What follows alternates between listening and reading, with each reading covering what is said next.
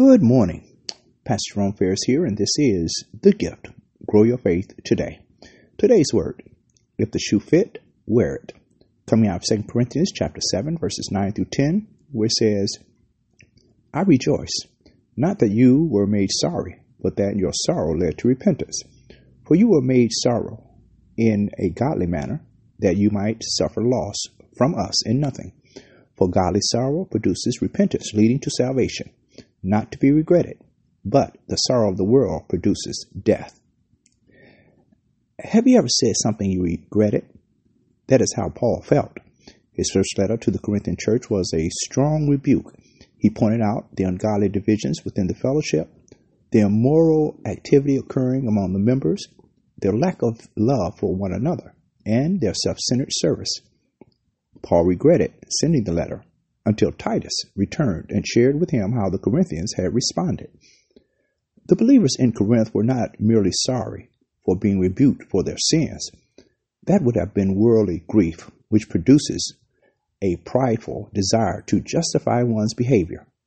In this case, it would have also prompted great animosity toward Paul. But Paul was elated to learn that the Corinthians had experienced godly sorrow.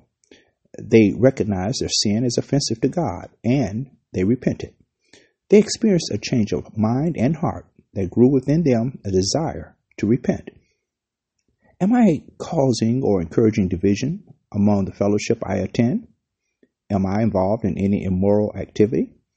Do I lack genuine love for anyone in my church? Do I serve in order to be recognized for my gifts? If you answered yes to any of these questions, repent. Your sin offends God. If you truly experience godly sorrow, true repentance will result. If any of you are old enough, you will remember a phrase that was once used, if the shoe fit, wear it. Today, it's more so, it is what it is. If you find yourself doing something that you know that God is not pleased with, be responsible, be accountable, and repent. Shall we pray? Eternal God, our Heavenly Father, Lord, we thank you, we praise you for your Spirit today. And Lord, we ask that you would show us our sins, that we would not be too comfortable, that, Lord God, we might experience godly sorrow that would lead to genuine repentance. We know, O God, that this is what pleases you. This is our prayer. And it is in Jesus' name we do ask. Amen. Amen. Praise God. Praise God. Well, it is Monday.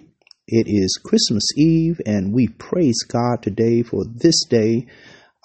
We want to wish you and yours a Merry Christmas, and that you just enjoy this time with your family and loved ones, and in celebration of the birth of our Lord and Savior, Jesus Christ. Please share this word with someone. As always, thank you for being partners with us. The Lord's will, we will be back on tomorrow with another word from the Lord. Remember, faith cometh by hearing, and hearing by the word of God. God bless you. Bye-bye.